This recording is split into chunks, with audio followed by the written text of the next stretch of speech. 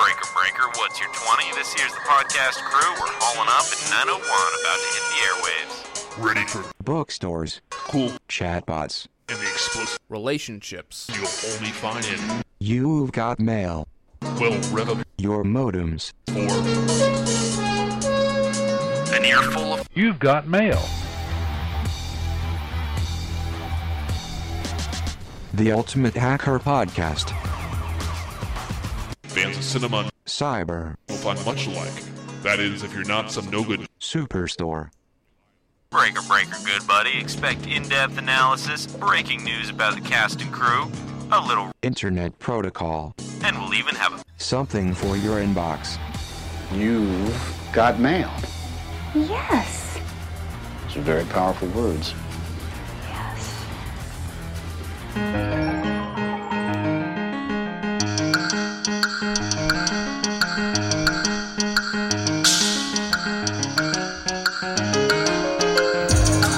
All right, hello and welcome to You've Got Podcast. I'm Alan.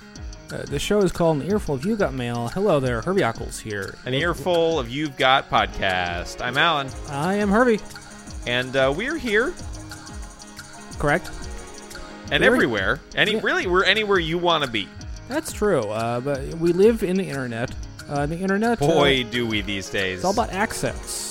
You know, it's just imagine the opportunities it opens to you. So we're happy to chat with you about the movie You've Got Mail. And that's what we're going to do. So for the next 2 hours or so, we're going to break apart the whole movie, but really we're going to focus on the 14th 5 minutes. Mostly the 14th 5 minutes. Mostly that. We might jump around within that 5 minutes, Or but maybe we talk won't. about different movies altogether. Who knows? We could. We But could talk mostly, about... You've Got Mail, Yeah. and mostly the 14th 5 minutes. Yeah, we might talk about Shop Around the Corner. That's a possible. Possible. Yep. Yeah, might talk about Convoy. Might. Yeah. So we're going to be doing that, and we're going to be doing other things, too. What a promise. What a promise to our listeners. Oh, yeah, let's go.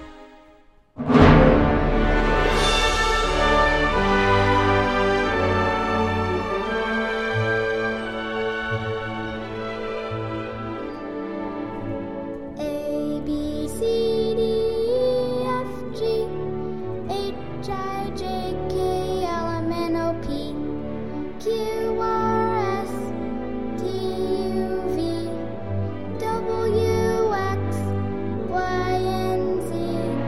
Now I know my ABCs. Next time, won't you sing with me? All right, welcome to our first of 4 segments. Oh, maybe let me mention Happy 2021. Unless you're listening in 2022, and then in that case, happy 2022. Well, it's still good to look back and remember how happy it was. Oh my What a God, happy 2021! What an amazing year! What An amazing! I mean, one for the it's- history books. Oh, the world just healed itself. It did. It just it got so much better. We got med beds. We Med had, beds. Gasara was announced. Everything. Okay. What a year. I don't know what you're talking about. Med beds. You know how it is. I love med beds. It's 5D stuff. You wouldn't I'm understand. sure it is. Okay, so we've got podcast for you. This is news, views, News, feuds, and screws. feuds, and screws. Yeah. Okay. I don't have a view. I don't have any screws, but I do have one piece of news and one update on feuds. We got a huge update on a feud.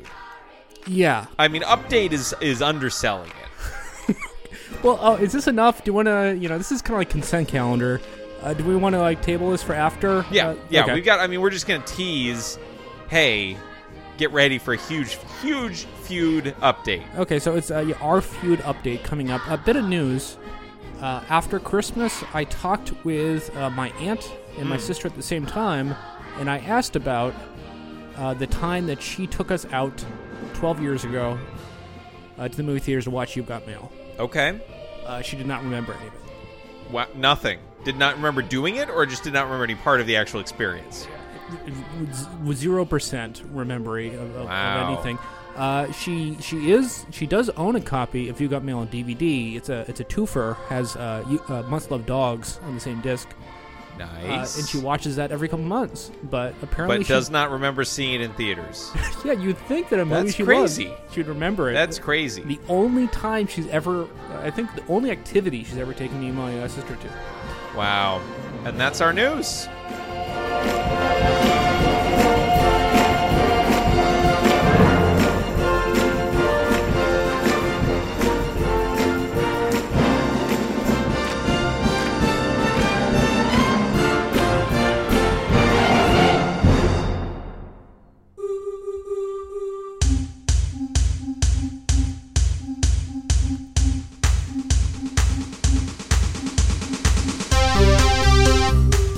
Okay.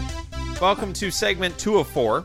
Yes, I wanted to follow it up with, I have audio for saying that, but things glitched out, and actually I did not end up capturing her audio. Wow. Well, Weird. can you just reenact it with her?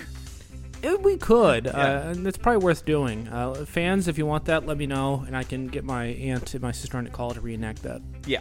But have them, I think, give them the explicit direction. They have to try and play themselves exactly as they were at the time. I think they should play themselves like I would like them to be remembered. Well, no. I mean, the key is you're not going to have another conversation with them about the same thing. You're going to literally reenact with them the moment where you ask them the question. That's what I'm looking for. Yeah. Yeah. Method So it's acting. like, yeah, exactly. Yes, yeah. Okay, so You've got this spoilers. You've got spoilers. This is where we spoil these 5 minutes for you. We give the a little look ahead. We got the details about what's going to happen, and we're going to share it with you so you know what to expect as we do the analysis. Sure. So without further ado, over coffee, their conversation takes an ugly turn, and they have a fight. Ooh. After which Kathleen leaves. Did she leave first? No. Well, I mean, She doesn't. I we mean, see she her on the does. She sidewalk. eventually leaves. Yeah. I don't know that I would have. There's no lie there. That's Sure, Joe true. leaves first. Joe leaves first, but she does leave. So it doesn't. The summary does not talk about Joe leaving. It doesn't say Joe leaves, but it doesn't say that Joe doesn't leave. It doesn't say Joe remained permanently Joe at Cafe stays Lalo. in the coffee shop forever. Yes. Yeah. Continuing on. Okay. A little weird. Keep going. She is sure that NY152 had a perfectly logical explanation for standing her up, but is disheartened nonetheless. She tells her friends, and they tell her that the was stood up by him. This plot summary is missing a whole scene. Meanwhile, Joe goes home and Oh, okay. resumes his online correspondence. That skips ahead. So, I mean, like, he does Yeah, go no. home. Yeah, he goes, but there's a whole other Joe home scene. There's also Joe at work scene. And there's a Joe at work scene. That's right. Wow. And also, yeah, are they her friends? I'd say they're her workers. Next time we should ask for double the word count. If it's doable, why not? Although I do wonder, at that point, there's going to be a lot of like copy pasta. Sure, yeah. Yeah, it's a careful balance. All right. So is that it? That's all I got for you. Got spoilers. Okay, and that's been You've Got Spoilers.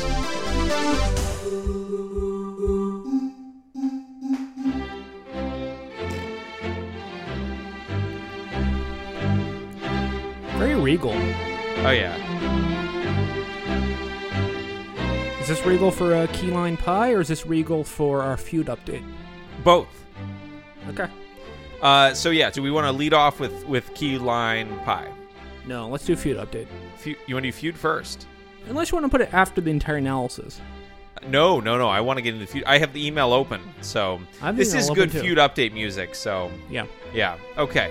So if you were with us last episode, which we hope you were, If you're not, I think you should. I don't like people, kind of picking and choosing. no, we hate it actually. Yeah, if you just jump in not at a start of a movie with us, we'd rather not have you as a listener. It's like Hitchcock saying with Psycho. After the first 5 minutes, no one in the audience will be seated. Nice. Was that his? Did he start that? I think Psycho is a notable movie for being one of the first movies where no one would be seated. As opposed to like kind of early movie etiquette, it's like, yeah, you come in, you leave. You know, because like a lot of times they'd also replay the same movie, so it's like, oh, this is where he came in the first time it was airing. Oh yeah, sure. Like a something is playing at like a fair. It's like on loop, or like an amusement park, or like the Main Street Cinema. That's exactly what I was thinking. Yes, it's what more a than a fair. lovely cinema. Oh my god, yeah, beautiful building.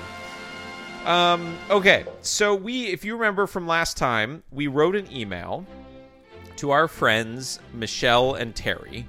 Correct. Or Terry and Michelle, depending on how you want to sequence it. And they are the PR people, I guess, for Chip Davis.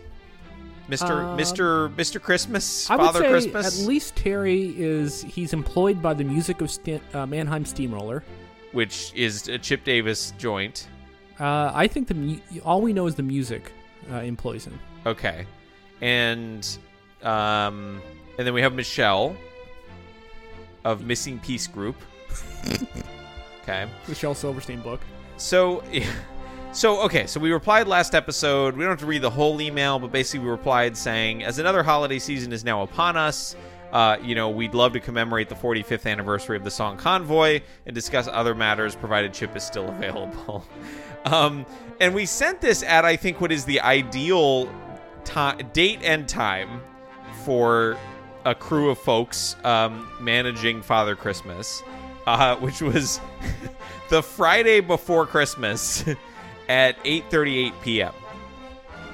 So, well, you can't argue with success. You can't argue with success. So we got an email back from Terry the next morning at 8:58 a.m. So he's getting through the email before breakfast, or maybe after breakfast. We don't know when he eats. A little breakfast. over 12 hours.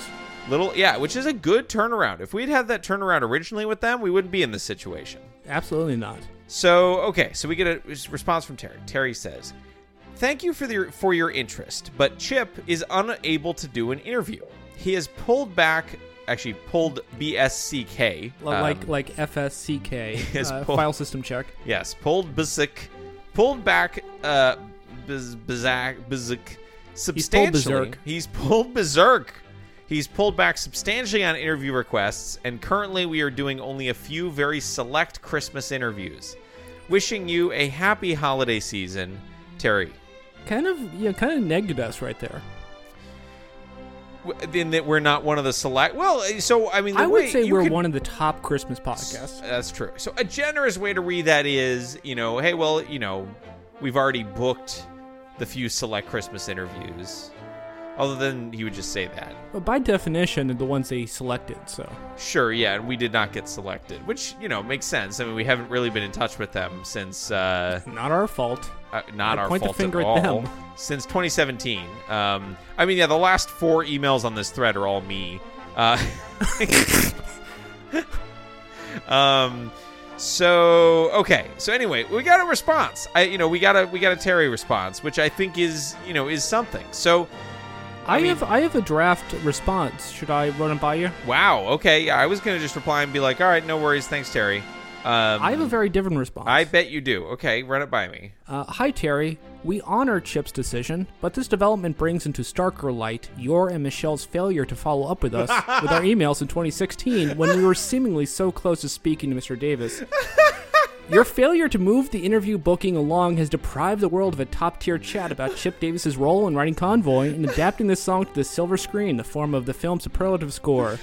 If this is truly the end, we have nothing more to say that you let us down, you let Convoy fans down, and you let the American people down. An apology would be nice. Signed, the Earful Gang.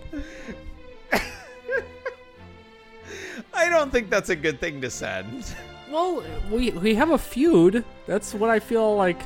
let's tone it down a little bit. You commented afterwards. I said I think they've done their job. They've told us that he's not available. You immediately said, do we have a feud with Chip Davis now? And I said, no. Chip Davis did nothing wrong.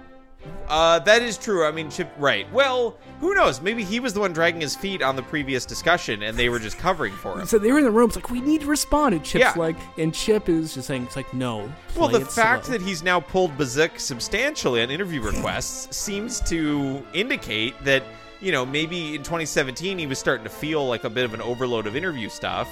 I'm reminded of John Updike writing about Ted Williams in the famous line, "Gods don't write back or send back postcards, reply to postcards, whatever." The famous line, which I can't remember. Famous line, but just basically, Chip Davis is a god. Chip Davis, he can do no wrong. It is his right to be aloof and to not give requests. Mr. Father Christmas. He is Father Christmas. But Terry and Michelle are mere servants of the people, public employees, and I think they really needed to respond to us, and they let us down. Sure. I mean, okay, so I can get behind continuing the feud. So you like the email? I'm not a huge fan of the email. We could stick a pin in this. We could talk about it offline, but that's my update. Is I wrote that draft. I mean, it's very. Aggro? I mean, yeah. It's if you know. So let's if you're someone who's listened to dozens of hours of this podcast, then you probably know that email is serious.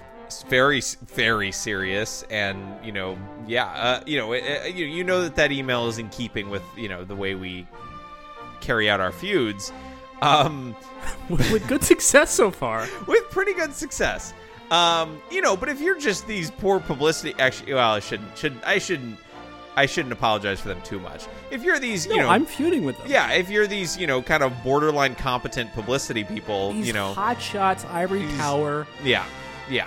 These know-it-all, These coastal eggheads. Yeah. Maybe at the end you could add like a, best wishes and happy holidays. Okay, that's taking advisement. I'll write that in. Okay. And then maybe tone down, I think that the thing where you call it like their utter failure. I didn't say utter. Oh, you didn't say utter. You say failure? I said your failure to move the interview booking along. Well, okay, I think there's been a bit. What if you say your lack of interest or something, or you're not? Well, yeah, okay, let's take it offline. I think we'll take it offline. Yeah. So we won't send an email, but we'll try to get this out before the next ep. Okay. Again, that has been our feud. That has been our feuds.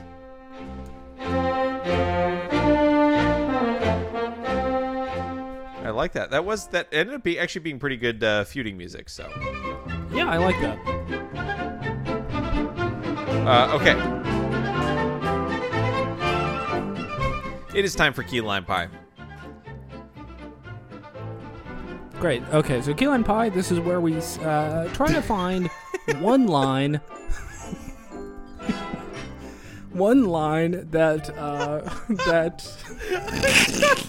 I tried to. We're, of course, as per usual, we're in wireclub.com/chat/room/30s-chat. Wireclub 30s_chat. And someone joined the room. NY153, which is what's your air name? What's my air name? Yeah, is it Hervey? Is it I'm Hervey. You're Hervey. Okay, I didn't know if it's Hervey or Buford. I can't keep track. Okay, stop that. No. Wrote hi Heartsfire81, and then I attempted to write hi, but I had misplaced my fingers on the keyboard and I can't really see it because the microphone's in the way. So I wrote goo goo. You're goo goo. Okay, what's happening over there? I'm playing the music "Good Times" of Goo Goo in the background. Okay, great. Good song. So we have now. Speaking of Wire Club, it's very important because what we're about to do is take the key line from these 5 minutes of the movie You've Got Mail. Yeah, this is the one that kind of cracks it all open. The one that cracks it all open. And we're going to take that and we're going to paste it into the chat room after a brief countdown. Okay, I'm Good? ready for the countdown. I'm ready for the countdown. All right. 3, 2, 1. This Will you be place mean to him is too? a well-oiled machine, my friend. Okay, so you've got will you be mean to him too? And you said, this place is a well-oiled machine, my friend. I liked it. I really like that match. line. It's good. I know. It's a good line. No match. So what? So that's -1 point. Minus 1 point. Minus 1 point, and we're currently at how many points? Even 100. 100 points. Okay, very good. So that's it. We did a good job of not getting that one. Cool. So you told me you had like 4. That's not. Oh excessive. yeah, I have. That you want to keep going here? Let's Okay. quickly riffle through to see. I have one that begins with, but plenty of people remember my mother is my only backup. Is that one of yours? I don't have that. No. Okay, well then no matches. Okay, you can give one more. I have one so more. many here. Give just one more briefly to see what your top runner-up is. You are nothing but a suit. Okay, good. Okay, now please ditch your others because those are way too many. One runner-up is acceptable for the moment. It's really brief. I have one more. He's toast. Okay. That's been Keyline And Pie. that's been Key Line Pie. Oh, fantastic. Okay. Always good to get a little Key Line Pie in there. Correct. Okay, so now what we're going to do, this is an interactive exercise. So if you are the type that doesn't like it when, you're watching like a stage play and they're like, now it's time for the interactive portion. When you like get in the audience and they do Yeah, where they're like, we need a volunteer from the audience. And if you're the sort of person that like shrinks back in your seat when that happens, because they're gonna cut me in half on stage. exactly, yeah, who knows? Anything could happen. So if you're It the usually that, does. yeah, if you just not comfortable with that sort of thing, Just click it off. just skip to the end of this episode. Yeah, the last 3 minutes where we give the last 2 to 3 minutes is all static content. You'll be very comfortable there. Until then, we're going to be a little interactive here. So we're kind of get our arms a little bloody, yeah, we're going to get our arms a little bloody. Just like a cut open a patient on the table. But the patient in this case is the movie You've Got Mail, 1998. Oh, that's a good point. Yeah. Okay, so what you're going to do is you're going to take your Geely patient. saw. Your what? Your Geely saw. Your Geely saw? Your Geely saw. Is like a bone saw? It's a saw used for bone cutting. Okay, good. Spell like the movie Geely. Okay, good. So you're going to take that. You're going to slice the movie You've Got Mail into 5-minute chunks. You're going to grab the 14th of those chunks. You're going to loop it. You're going to lock it. And you're going to get ready to play it with us. And we're going to sync it up together. Sit back, relax, and sync. Yeah, I'm ready. I'm ready to do the countdown. I'm ready to do the countdown. So, okay. So we're without going. further ado, we're five, going in the five, 5, 4, 3, 2, 1, 4, 4, 3, 2, 1, 3, 3, 2, 1, 2, 2, 1, 1, go. Okay. Pretty good. Well, we'll see when he. You know what that hanky reminds This me method damn has menu. produced better syncs than any method we've had I previous. didn't lie to you. Yeah, just like method acting. No, I didn't. Okay, so we're now rolling. We're in the analysis, You did too. and We are. only 23 minutes to get in here. Well, we had a whole feud to deal with. We had, there's a lot going on today. Yeah, and I'll say this. Speaking of a lot going on today, unlike last week, we have more than one scene. Hi, I'm Kimberly. We do. Hi, I'm We have Janice. several. There's a lot of action here. So we got the conclusion of the cafe. We have the conclusion of Cafe Lalo. Cafe Clusion. Cafe Clusion. That's scene 1. And scene 2, I would say it's one scene with 2 sub-scenes. Oh. I would call it the dream scene, the dream Sure. sequence, which has Kathleen at home and it has Joe at home. Okay. Why is it a dream sequence? Because we hear Dream by Roy Orbison. Oh. Okay. Sure. I feel they're thematically linked in that sense. I call Sure. it one scene. Would you Okay. call it 2 scenes? No. One scene seems fine. Okay. Yeah. So 1 scene, 2 sub-scenes. Scene 3 is at Fox and Sons bookstore. Oh, yes. We finally get back to the workplace. Yeah, and what a joy it is. And then finally, scene 4 is shop opening, and date analysis. With Kathleen Kelly and staff. Correct. That's what I love to do with my boss. Yeah, is talk about their romantic escapades. Yep. It's truly a pleasure. They're a family there at Shop Around the Corner. It's, Yeah, it's wonderful. it's very tight knit. Okay, so with that, I'd like to talk about scene 1, then scene 2, subscene 1, then scene 2, subscene 2, then scene 3, then scene 4. I think that would have a good flow. I'm close to that, but I would actually like to take scene 2 and talk about both the sub scenes at the same time. In parallel. Yeah. Well, I'll talk about one. You talk about the other. Let's see what happens when we get there. But let's deal with that when we get there. Oh, but in any case, scene 1. Let's talk about it. Sure. So they're still in the cafe. That's where we left off. Correct. Yep. And things get a little nasty. Here comes Mr. Nasty. I will point out. I mean, the first thing I noticed about this is Justin Trudeau. Is the fact that the tea is still on the table. I bookmarked that. I wrote that down because you never know. We might actually be a little dire for drink of the ep here. So ooh, I kind of forgot about that. I know. So she's still got the tea on the table. So I think we can still count that. Tea on So the tea. I'm gonna hold on to that in my heart throughout this 5 minutes. And then we have a couple. Actually, really just one additional gag. In the cafe. I think there are hundreds of gags. Sure. I mean, we have one big one. The pie in the face. Yeah, when she pulls a pie out from under the table and slams it in Tom Hanks' face. Yeah. So they're there. They talk for a bit. They chat. They spar. Yes, we should listen to it next time around here. I'd say, it's a little bit long. I'd say let's listen to it until he stands up.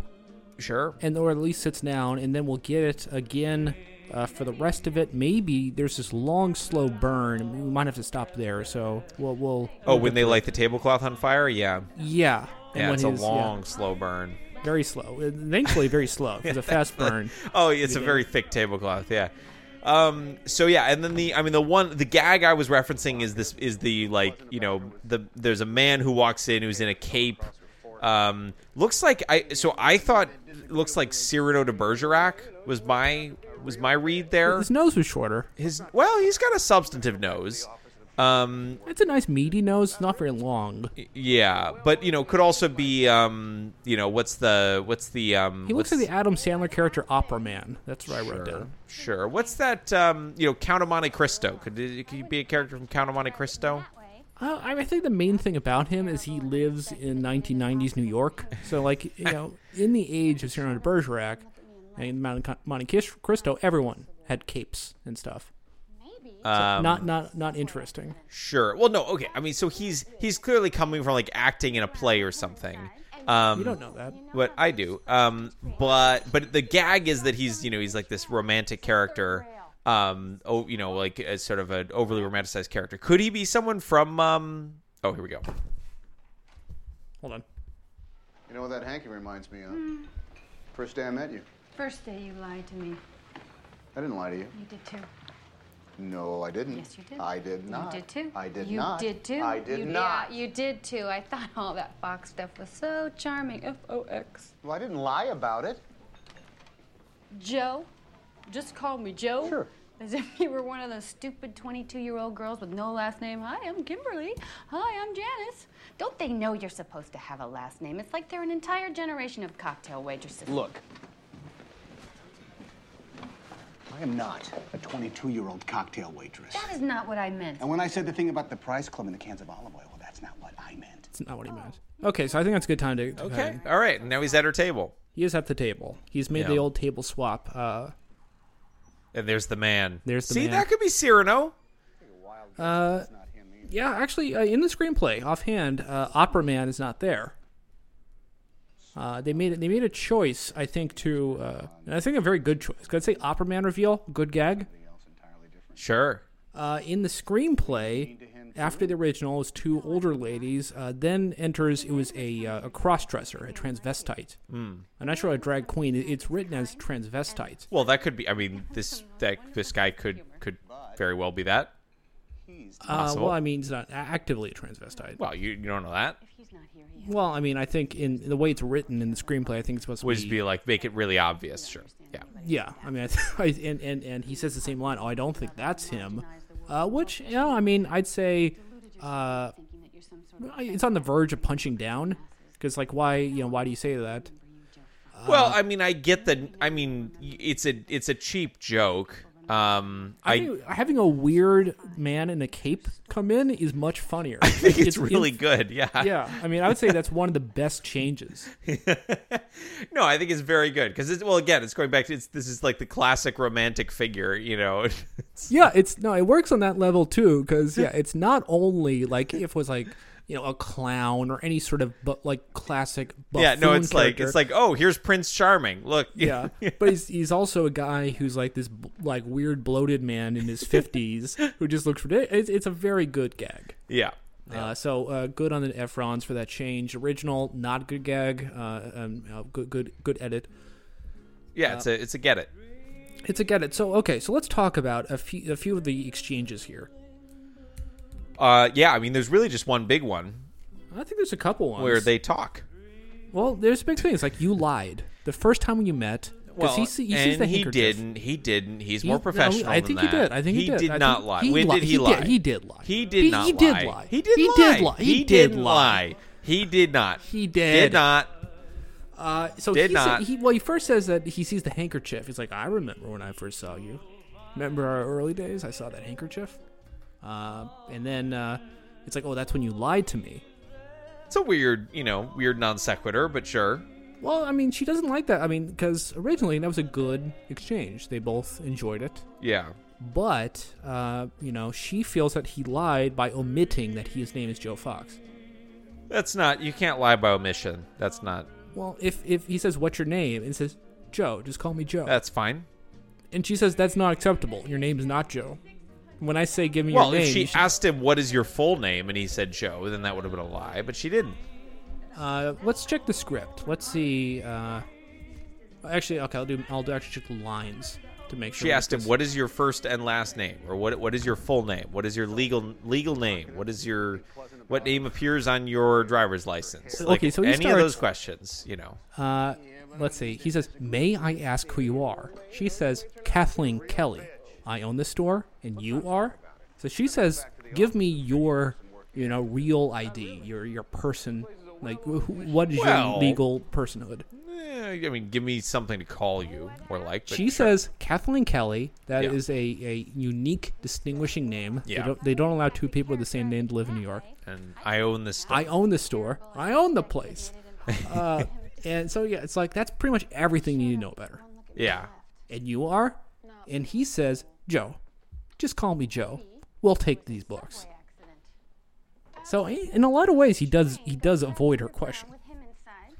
Who are you? And he says, avoids her question, but he does not produce a lie in response to her question. Well, I mean, that's she disagrees.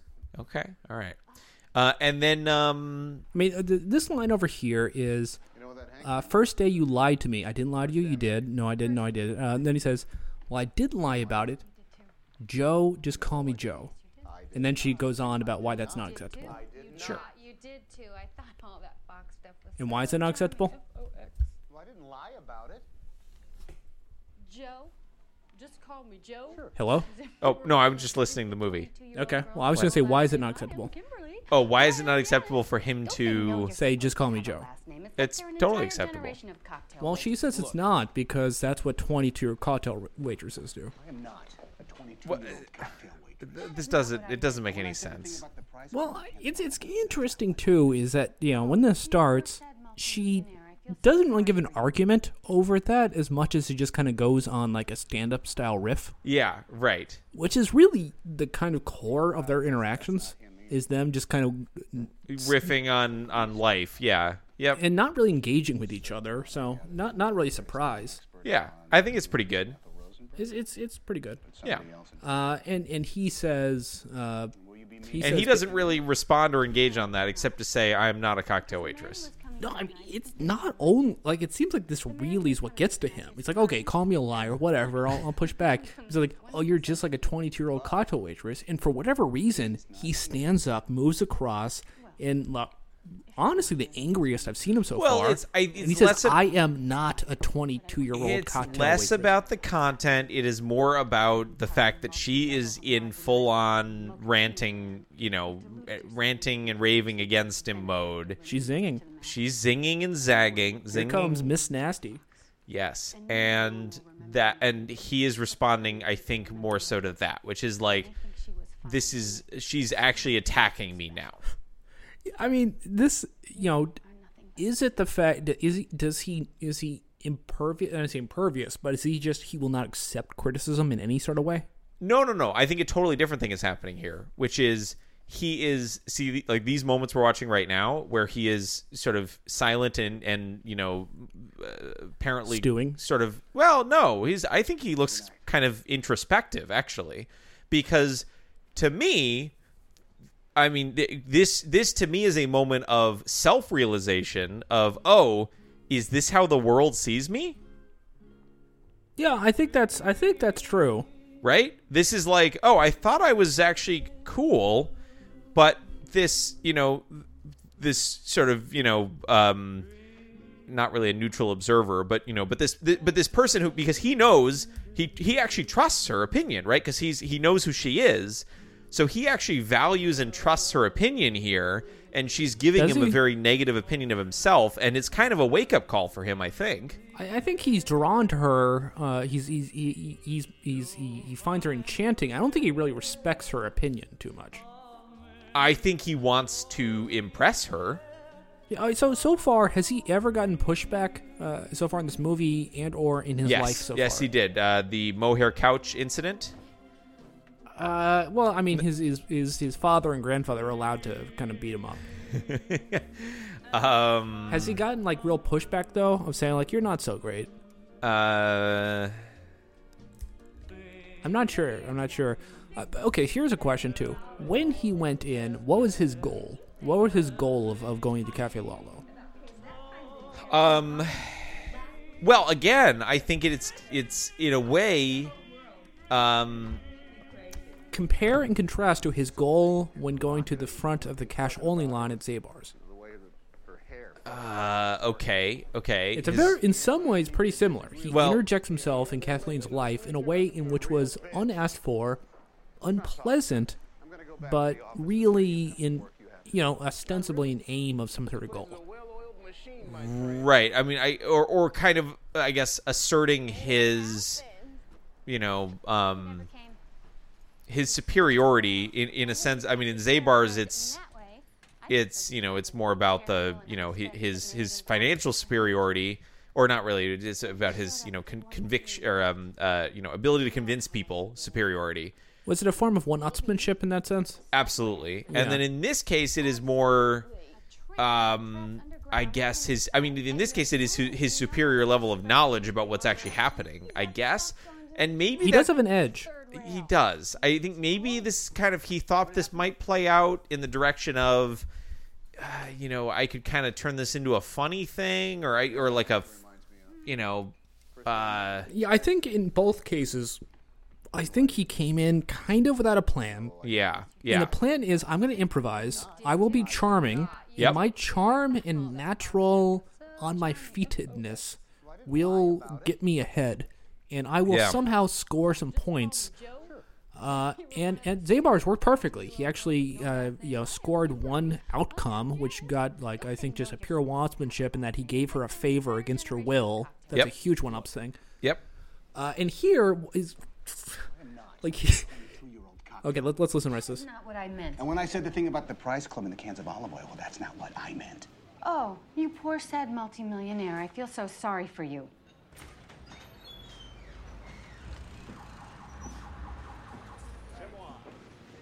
Take a wild guess that that's not him either.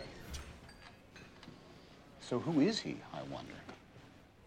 Certainly not, I gather, the world's greatest living expert on Julius and Ethel Rosenberg, but somebody else entirely different.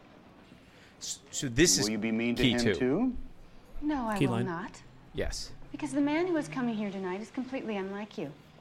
The man who is coming here tonight is kind and funny. He's got the most wonderful sense of humor. But he's not here. Well, okay, now he's lying. If he's not here, he has a reason, because there is not a cruel or careless bone in his body. But I wouldn't expect you to understand anybody like that. You with your theme park, multi-level, homogenize the world, mochaccino land. You've deluded yourself into thinking that you're some sort of benefactor bringing books to the masses. But no one will ever remember you, Joe Fox. And maybe no one will remember me either, but plenty of people remember my mother. And they think she was fine, and they think her store was something special. You are nothing but a suit. Kill shot. So let's leave off here. A lot to chew on, but let me finish my thought really briefly. Okay. He went into the restaurant. He didn't have to, with a bit of knowledge. The knowledge is, I know that I am the person who wrote the emails. She does not. Yes. Which is, I think, an excellent piece of knowledge to get a one-ups on her. Well, there's the one-ups, then there's also the just sort of gathering additional knowledge, and that's why I was, It's sort of pointing out. mission. It's a bit of a recon mission. I mean, he specifically references Frank.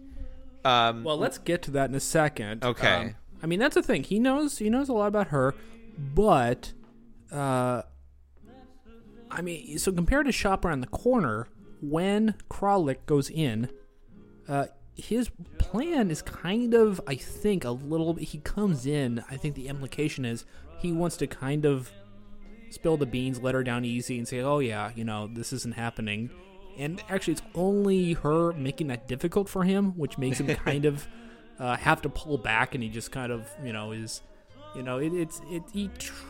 think the implication He comes in to, with genuine intentions, I guess. I think that's the thing. He kind of wants to let her, like... Yeah, Jimmy Stewart being genuine, I mean, who would have thought? Whereas, I don't really see that he has any kind of... I want to let her on easy, because I think Joe Fox generally dislikes her, or he believes he dislikes her. He believes he dislikes her, but I think he's still sussing it out a bit. Sure. And I think that's part... Again, I do absolutely think of it as a recon mission. And so, yeah, I think that's the thing. Don't hesitate to go in. Every action you take, you can come with more information. But let's talk about Frank. Sure. The world's leading expert on Julius and Ethel Rosenberg. Correct. Which is... It's really funny that he remembers that so specifically. The line he says here is, I'll take the wild guess, that's not him either. So who is he, I wonder? Certainly not, I gather, the world's greatest living expert on Julius and Ethel Rosenberg, but someone else different. And will you be mean to him, too?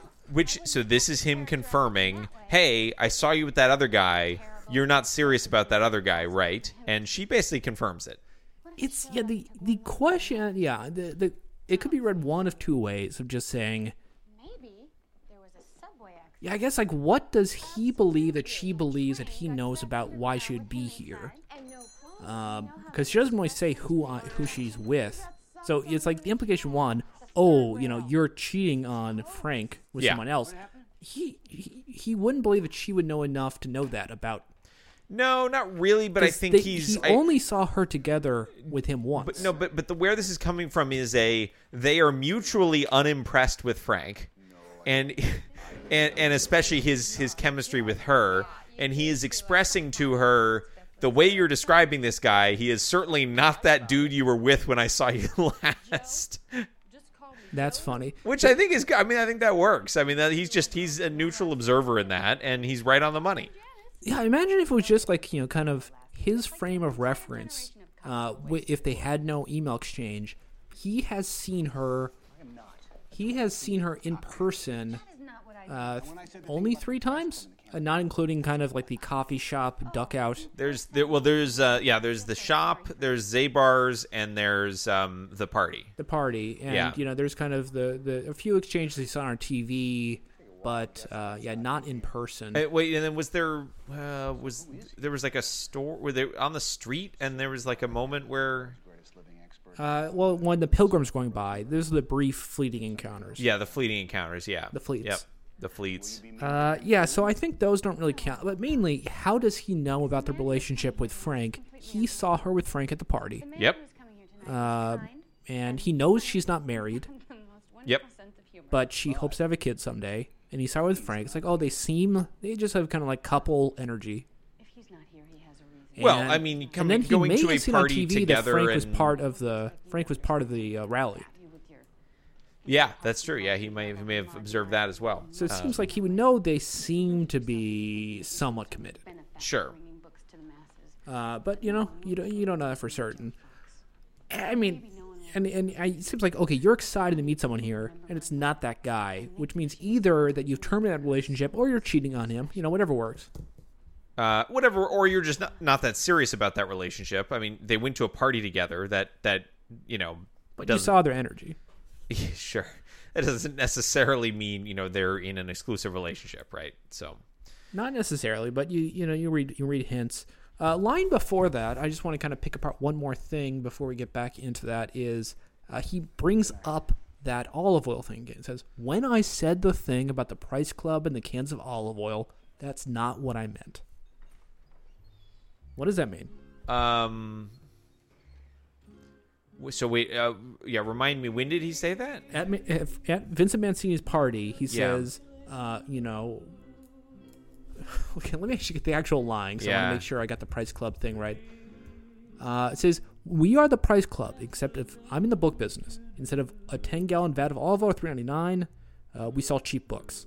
Am I spying for you? Absolutely, I'm spying your crappy little store, blah, blah, blah, blah. So then she brought that up later on the news, saying, oh, he said his store's like a Price Club. His book's like olive oil. Oh, so this is him, right. This is him rebutting the news story. It's, there's also some people who watched it who thought that, by the way, on the news story, she says, his employees, they don't even read.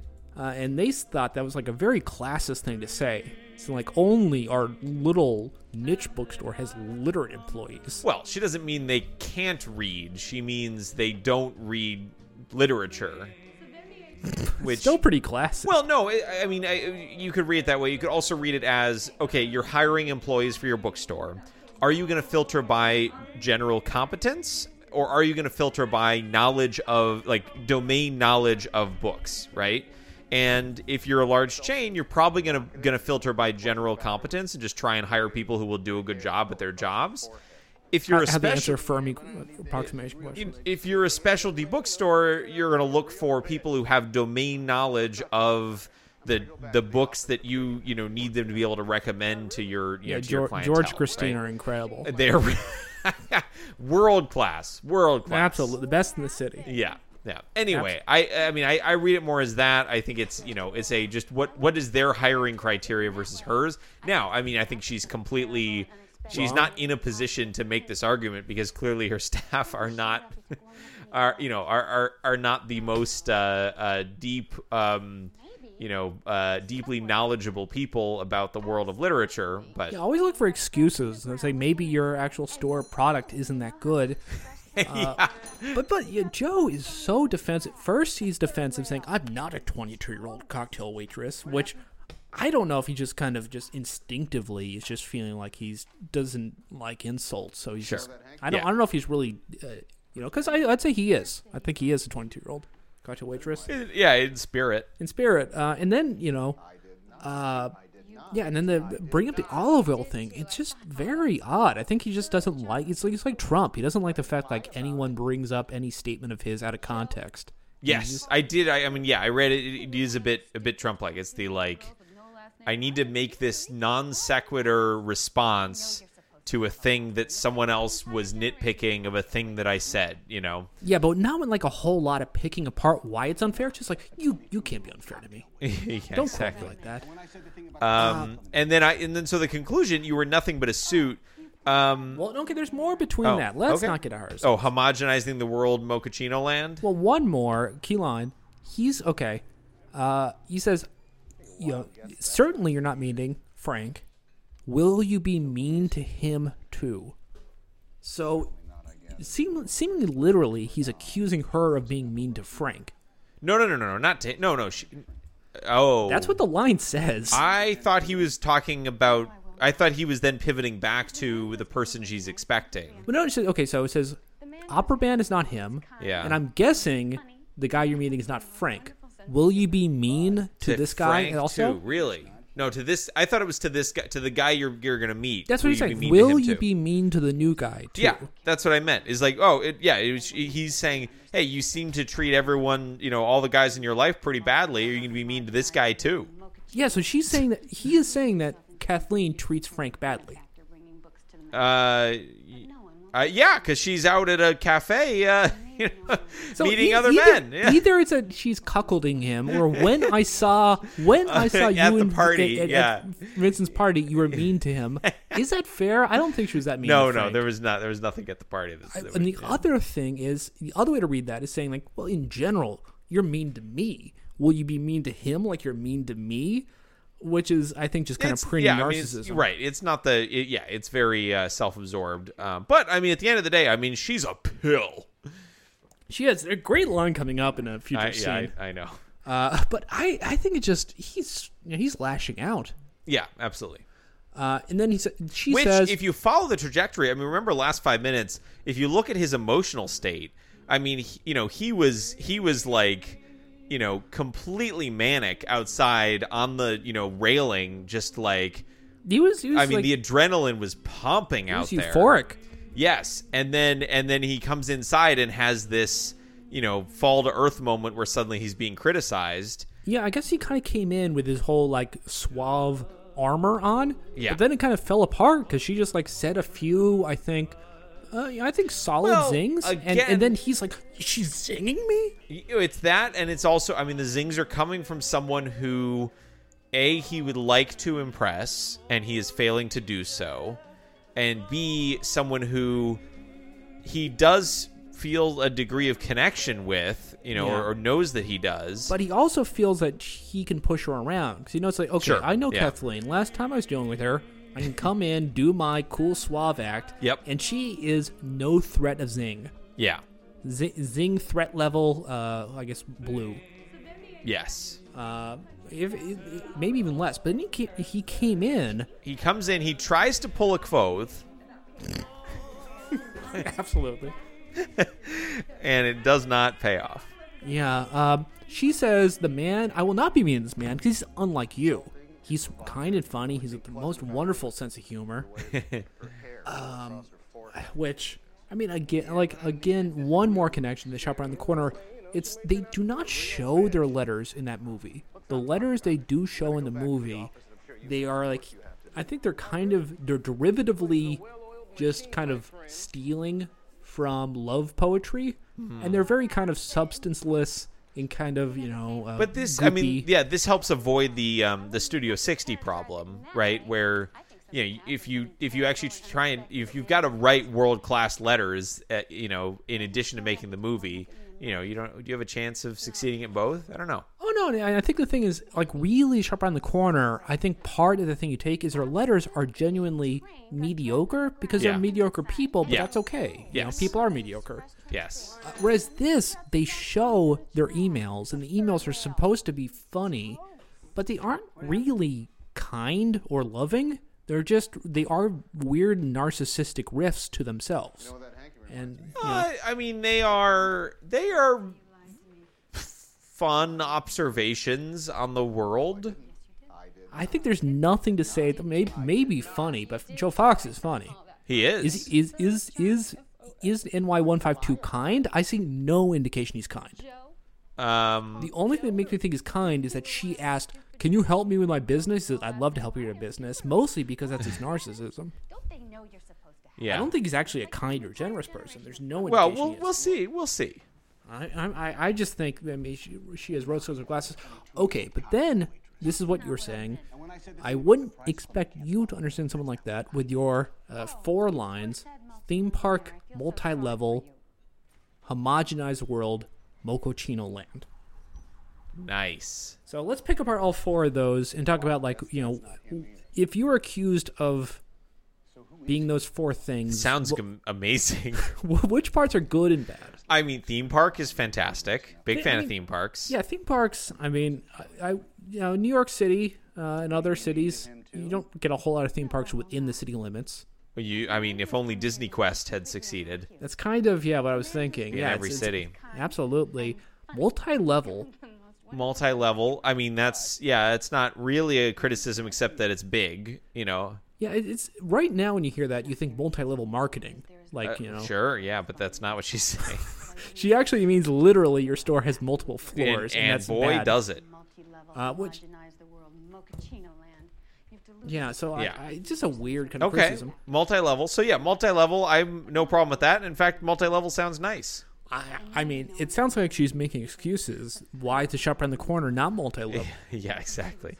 Okay, but then the next part, homogenize the world. That's fair. I mean, that's a negative.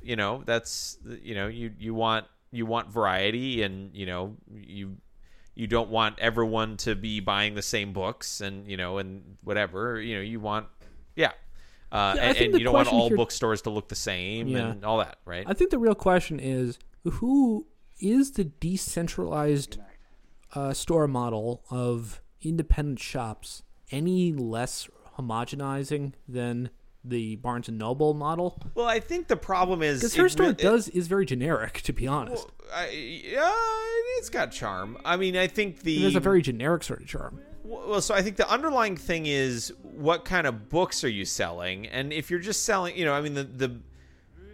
it's not the bookstore that's going to determine what books are popular. And so, I think that's fair. Like the Fox and Sons books is part of a very tightly coupled feedback loop in which demand is sated. Yeah. And you get more of the kind of bestsellers. Because actually, that's what you see repeatedly in this, is you see racks of books where it's one book. Like 800 times. Which is to say, there's demand for the bestsellers. Otherwise, they would be bestsellers. Whereas Shop on the Corner probably does not have what you're looking for. Right, and it's more, again, it's a different model, different purpose, right? You walk into Shop Around the Corner with no specific intent, and you are going to be recommended interesting books you might like, right? In particular, children's books. That's what they specialize in. Yeah, it's a curated shop. Although, I mean, you could say that with less curate. It's so I think that's fair.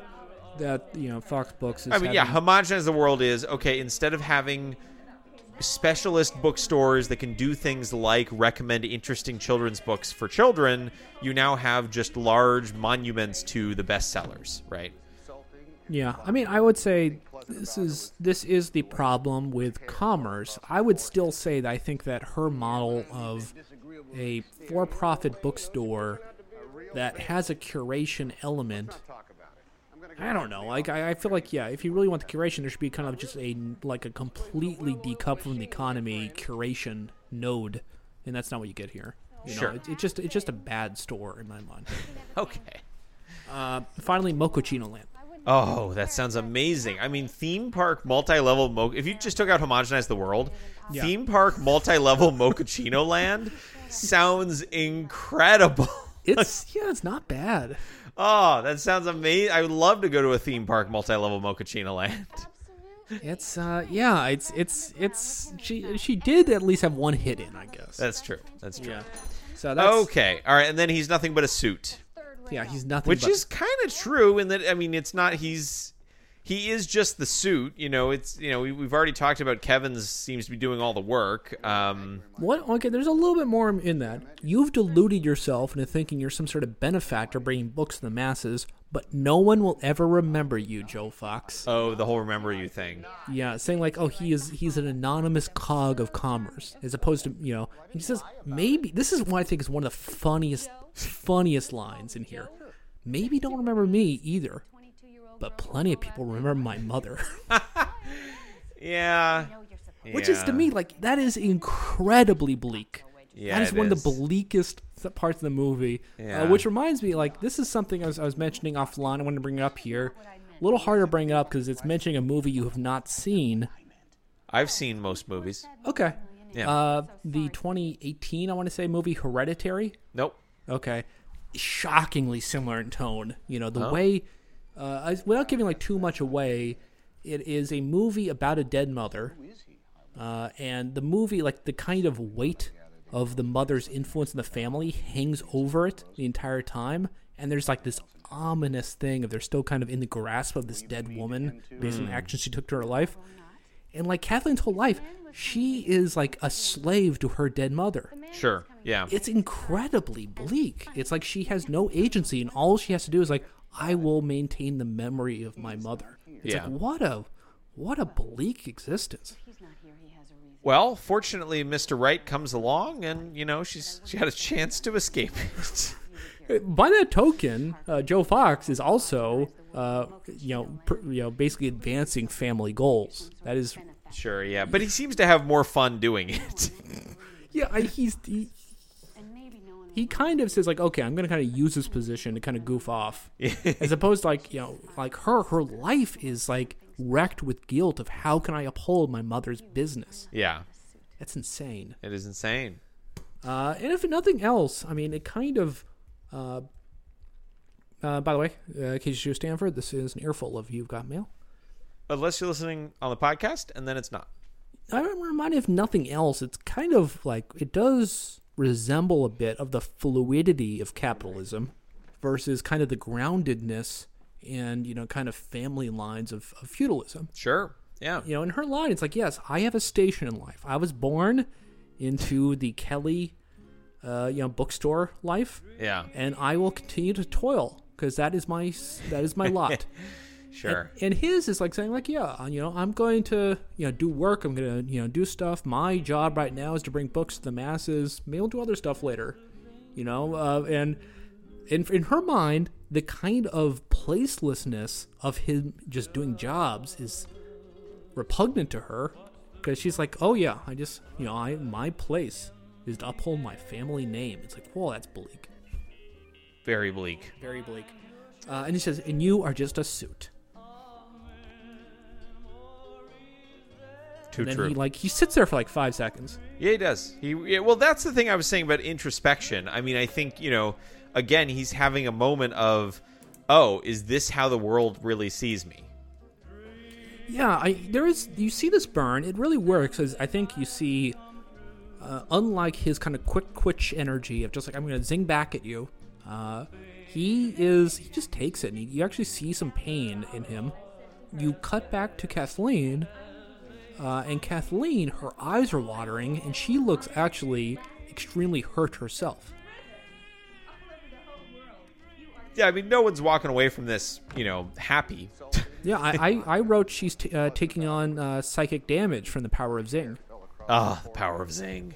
It's the thing, like, when you zing people, you come away with psychic damage. Let's be clear here. Sure. Yeah.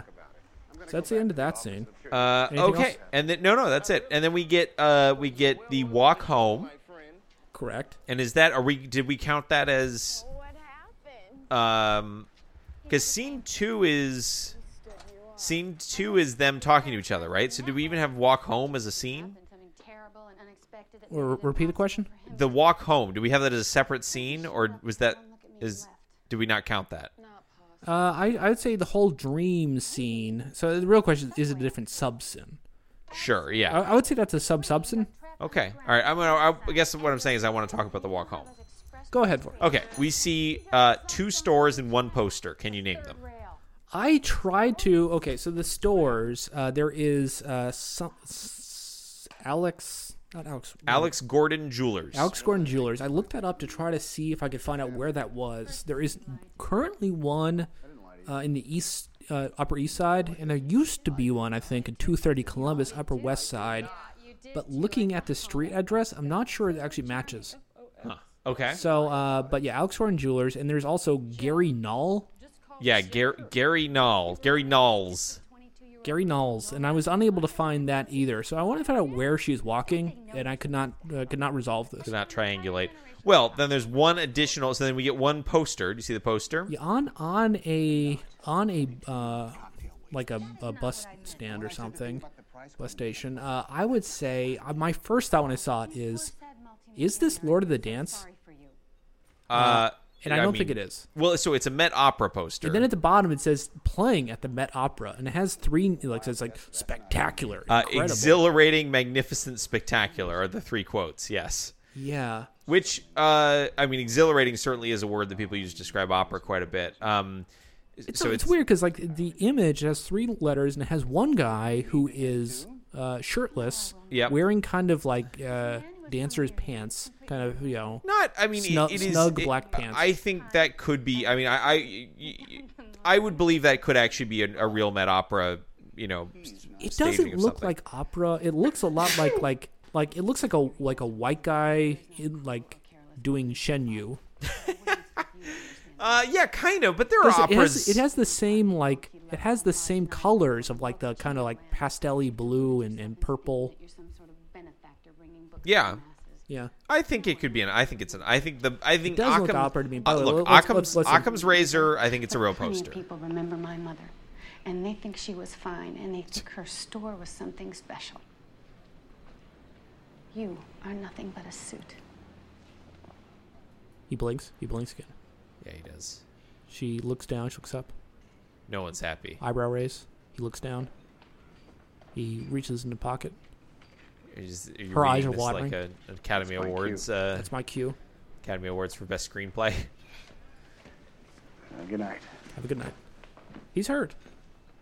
Interior, nighttime. Interior of his soul, nighttime. Justin Trudeau. And her eyes, her eyes are red now. Yeah. She's walking down the street. You see Alex Gordon Jewelers, Gary Knoll. I mean, Gary Knowles looks like some sort of fashion outlet, and then that. I throws agree. Away the rose. It looks a little more acrobatic than a typical opera performance. Yeah, it's more about dancing. Yeah, but I think it could be. Okay. She now goes home. We get some Roy Orbison. Very good. Not very good. And then she logs onto her computer, and there is so much to talk about here. Yes. Okay. So much to talk question about. To you first. Yeah. There are 7 and her. By the way, good reaction here. She just like looks up and down. Yeah. Can we make the Roy Orbison like about let's say 20% as loud as it is right now? Okay, 20% louder. 20? No. Okay. Well, describe to the fans, why do you have a prejudice? Let's say a bigotry against the music of Roy Orbison. I think I don't like him for the same reason I don't like Jimmy Stewart, which is everything they do is warbly. Life is warbly. There are 7 steps that AOL brings you through as you connect. Can you name those 7 steps? Absolutely. I wrote them down. Good. I was going to quiz you about them, but you appear to already know them. Okay. Step 1 is initializing modem. Correct. Step 2 is and by the way, I'm pretty sure these are real. Like, I mean, it doesn't look fake. And they're weird enough steps that it'd be weird to fake these. Okay, here's a question, too. At this scene and later scenes, we have seen scenes earlier where you see a screen and you zoom in closer and you see the pixel level detail. Yeah. And as you see some scenes zoomed in, you see it has perfect resolution. And I think this means that this was actually recreated as an image which was filled in. And it's really a piece of animation and not actually capturing a screen. Interesting. Okay. Yeah, I believe, and I was seeing that with some emails earlier. Yeah. You cannot see a single pixel. So I believe these were probably created to mock it up. But I believe they probably mocked it. They probably used the real. Yeah. I mean the result, the screen that she lands on the homepage definitely has fake stuff on it. But it's not only fake stuff, but I believe the entire screen itself has a resolution which is impossible to be a capture of a screen. Sure. Yeah. At the time, the number they dial. Do you have this written down? I've got the whole thing. So step 1, initializing modem. Step 2, dialing *70, comma 8, which comma would mean pause. 804-3880. Hyphen 3880. Hyphen 3880. It is a little weird there'd be a hyphen in there. What is asterisk *7? Asterisk 70. Oh, is that a collect call? I don't know. Like, I thought you would know. Well, no. So, I mean, it would make sense an internet call, it would make sense it would be collect because you are, or some special billing code, right? Because you are already paying for the internet time. So well, let's see. Star. So it's kind of like if you have to 70. dial 1 for long distance. Instead, when you're connecting to an external ISP, you dial asterisk 70. Here we go. A vertical service code is a sequence of digits and a single star. This is good info. This is an amazing table. Well, where are you looking at? There's a Wikipedia article about vertical service codes. I'll link it in the Wire Club chat. Yeah. Whoops. Let me do it right. Nope. Nope. Okay, yeah, I mean, I do remember, like, star 67. Yeah, that was... We can run through... There's a lot here. I'll start with the one we care about, which is star 70 is call waiting disable, which, that makes sense. Right? Because you want to make sure that you are not going to have your internet connection line interrupted by the call waiting notification, which would mess up with internet bits, right? You know how call waiting works? Yeah, I do not know. Well, so call waiting, you'd be on one call, right? Sure. And you'd hear like a beep, beep, beep, or whatever. You'd hear some sort of tone, which is like, you have another call coming in. Sure, and then you like click it once, and then you switch over to it. You very much would not want that to happen on an internet line because it would actually mess with bits, right? Like you're communicating internet Unless bits. they cleverly added the protocol, but if they do that they don't, crudely, because this is 1998. Yeah, sure. So, and really, I mean, all of dial-up is, it's pretty dumb. So, anyway, so that makes sense that you disable call waiting. It also makes sense, I mean, AOL would just do that as a blanket thing to just make sure, we don't want people's call waiting features, like interfering with our dial-up here. How many of these have you done? I've never really done star code. I think I messed with star 69 one time because that's the popular one, last call return. Star 67 is actually a good one. Star 67, calling number delivery blocking. So if you do that, if you do star 67 and then the number, if I remember right, then it basically will show as on their ID. So you can just like in the cell phone era, the ID will say like, what's the name if you don't say the name of it? Oh, just like unknown caller? Unknown caller, yeah. Yeah. Which if you're like in a room with someone and calling someone to prank them, that's, I think, necessary. Well, what about just star 85 and you caller ID disable? I think star 67 is how you do it, though. I don't know what star... All right. Yeah. So we got call trace, call blocking, priority call. That's a good one to have. Star 61. You want to make sure your call gets through. So what it appears here is that she is actually calling a local NYC number that is... 8043, because there's no area code. Which is responding. They might have photoshopped that out. It's just so it's not a real number. Yeah. That's possible, or it is possible that it is a local. I mean, a local. You would ideally want your ISP to be. Well, I guess if your ISP is AOL, then ideally AOL has an endpoint in your area codes that you don't have to make a long distance call to contact AT&T for your internet service, right? Ideally. So I don't know exactly how how AOL would have worked that out, but it seems like they would have had to, or people would have been charged long distance rates to connect to the internet. I think they'd have local. I mean, that's they put a lot on their network. They'd hope to have local numbers. Yeah, exactly. So let's continue. And they dialed that with step 2. They did speed calling 8 numbers, speed calling 30 numbers. Oh, hell yes. Do not disturb, disable. Wow, these are amazing. Should have used all these back in the day. All right. So let's see. So the other thing, we skipped ahead of it here, but we see what her laptop is for the first time, as far as I'm aware. Yes. She has a PowerBook G3. Oh, nice.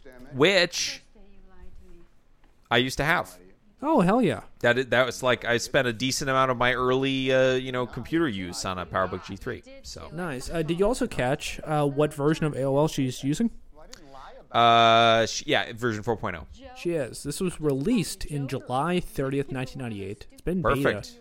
Been beta a few months before that, although the release at the end of July was not for Mac. Wow. Yeah, so 4.0 software includes a redesigned interface with such features as more graphic-based icons along the toolbar and a sidebar and channel pages which link to other channels for faster surfing, AOL 4.0 also comes with additional bells and whistles, such as spelling and grammar checks, on its email Huge. client, an address book, which can be alphabetized. And Took them until 4.0 to get that going. All right. you'd think that actually come a bit earlier. Yeah. And the ability to switch screen names without signing off. Ooh, That's that's still that's actually, like a very advanced feature. yeah. That's hard to find these days. There are basically no services that let you switch screen names without signing off. Yeah. Yeah, except for Twitter, honestly. Sure. By the way, let's listen. This is a little commercial I call America Online 4.0. America Online introduces new version 4.0. There has never been a better time to get online. The easiest just got easier. Instant messages. I can customize my email. My niece sent me a picture. If you have a phone line, you can be online. It's the easiest way to keep up with old friends. Everyone I know is on it. We've spent over $1 billion to create a high-speed network, and with 56K, connections are faster than ever. It's the ultimate local guide. New 4.0, check it out. It's my connection to the world. America Online. So easy to use, no wonder it's #1. Sign up today. So And of course, she does not connect at 56K. No, step 3. She connects Step at 3, she connects at 31,200. 31.2. Yep. 31,200 bips. That commercial, the huge focus for AOL 4.0 was its channel window, which is a window of a grid of like 16 buttons. They're all like wide rectangles with different places you can go to. Yeah, the channels. Yeah, it's kind of an ugly page, much uglier than what we see. Sure. Yeah. Step 4, requesting network attention. Always good. Step 5, talking to network. Yeah. Step 6, connecting to America Online. Sure. Step 7, checking password. Could have done that earlier. I No, think. you can't because it's checking it with the server. Good. So Yeah, good so up point, good until point, good so point. through there is no all of the steps from 1, which is initializing modem, to 6, which is connecting to America Online. All of those steps are just calling a phone number, right? I mean, there's not like or calling a phone number and getting a tone. There's not until step 6, connecting to America Online. The system has not had a chance to actually validate her password, right? So you're saying that like requesting network attention is something every phone call gets? Requesting networking? No. I think that's this phone call, or I mean, whatever is on the other end that needs to realize that it is a modem and not a phone call is the thing that it needs to connect to. And at that point, you're just establishing like the ability to send packets, right? You're not actually sending any data. You're just establishing like 2 nodes in a network that can send like TCP/IP packets, right? Just like romance. Yes, exactly. Yeah. So you certainly don't have a chance to send a password at that point. Correct. Anyway, and then step 8, which is not labeled as step 8, but I wrote it down, is welcome. I would say that's not a step. Okay. So yeah, huge. And then you can see a really cool landing page. Super cool. Fox Books featured heavily. Yeah, so I mean, I think that's they bought out the local AOL landing page. I would say for a you don't get that shot and like a zoom in on it, so it isn't like supposed to land as a like oh she's what a blow to see Fox Books. No, it's just a little bit of subtle world building. You know, it's in the background. Yeah. AOL it announces her weather stormy, which is not accurate. The next morning she's coming with an umbrella, but as of that walk, it was certainly not stormy. We've seen no evidence of storms, yeah. So it seems like the weather is a bit primitive. Yeah. And then the top news story. What a news story. The president, doesn't say, but it's Clinton. It's a picture of Clinton there. Picture of Clinton. Picture of Clinton to sign transportation bill. Huge piece of news. Is that an actual bill? Was there a transportation bill? Looking up, there is a yearly appropriations bill which is signed. Top story. Top story. So looking at different years, there was, I believe, it was signed in 1998 on June 9th. Perfect. It was signed in 1999 on October 9th, and signed October 23rd.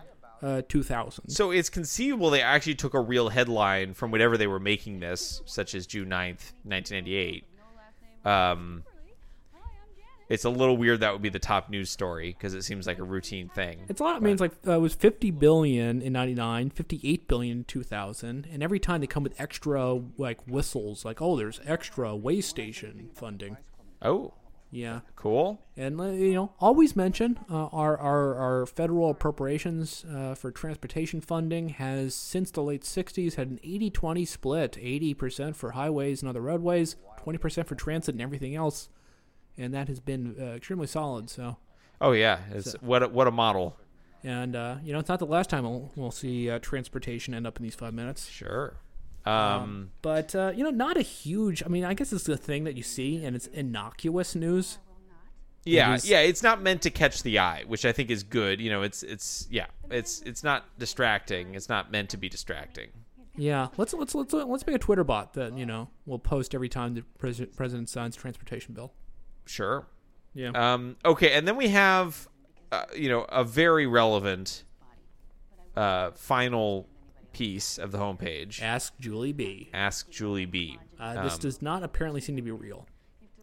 I didn't think so. It was a little too relevant to what's happening in her life to be something that they just pulled. No attention shown to it. It's nice that this is a quarter of a second background gag. Yeah.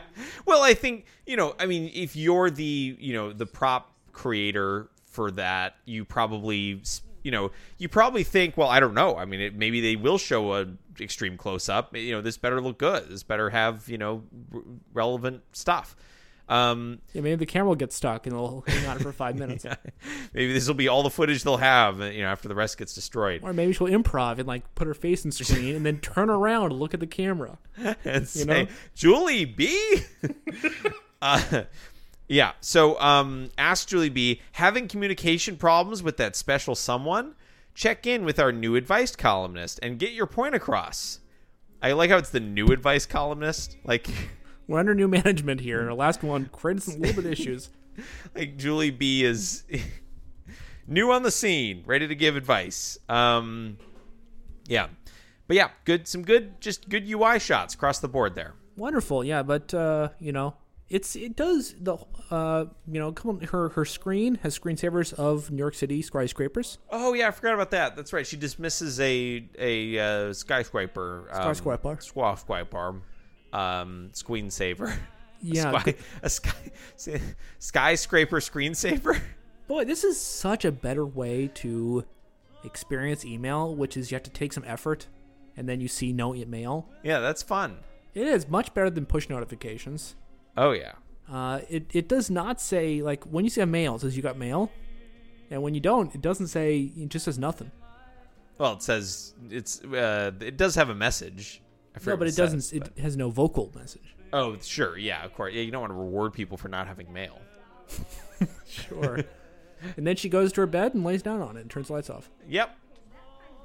Now let's flip over to Joe's house. Yeah. Joe is at home with his shrew of a girlfriend. Oh, what a bummer. What a awful. He gets zinged, and then he goes home to his girlfriend, who he hates. Yeah. What a terrible. Ugh. Just the worst life. Yeah, so he takes off his tie and has to listen to his girlfriend talk about her life. She's complaining about someone who asked for a lot of money for a book deal when in fact her last $600K. $600K, and this is a new one for me. If you think I'm even going to talk to you about paying that kind of advance for an author whose last book is being used as trivets all over the whole world, you are completely crazy. Doesn't that mean it sold pretty well? Yeah, exactly. This book it's your dream trivet. I'm not that familiar with trivets. I had to look this up. Oh, trivets are you put hot food on them. Yeah, it's like a hot food coaster. Yeah. Okay, I had to look it up. Actually, trivet, I now know. Trivet is kind of derivative of triped. So it's kind of has 3 feet in some of the original trivets. But you can have just kind of a cork thing can be a trivet. So, you've learned, what was the, crostini? You learned crostini earlier in the show. This is an educational movie. Now and then now you've learned, well, what words trivet. have you learned? None. Oh, good. Congrats. Yeah. Yep. It also, let's talk about the escalation of the, alienated affection in both people's relationships. Kathleen and Frank, and then you have Joe and Patricia. What is actually driving them, away from their partner? It's a good question. You would think, if anything, these negative interactions with other people,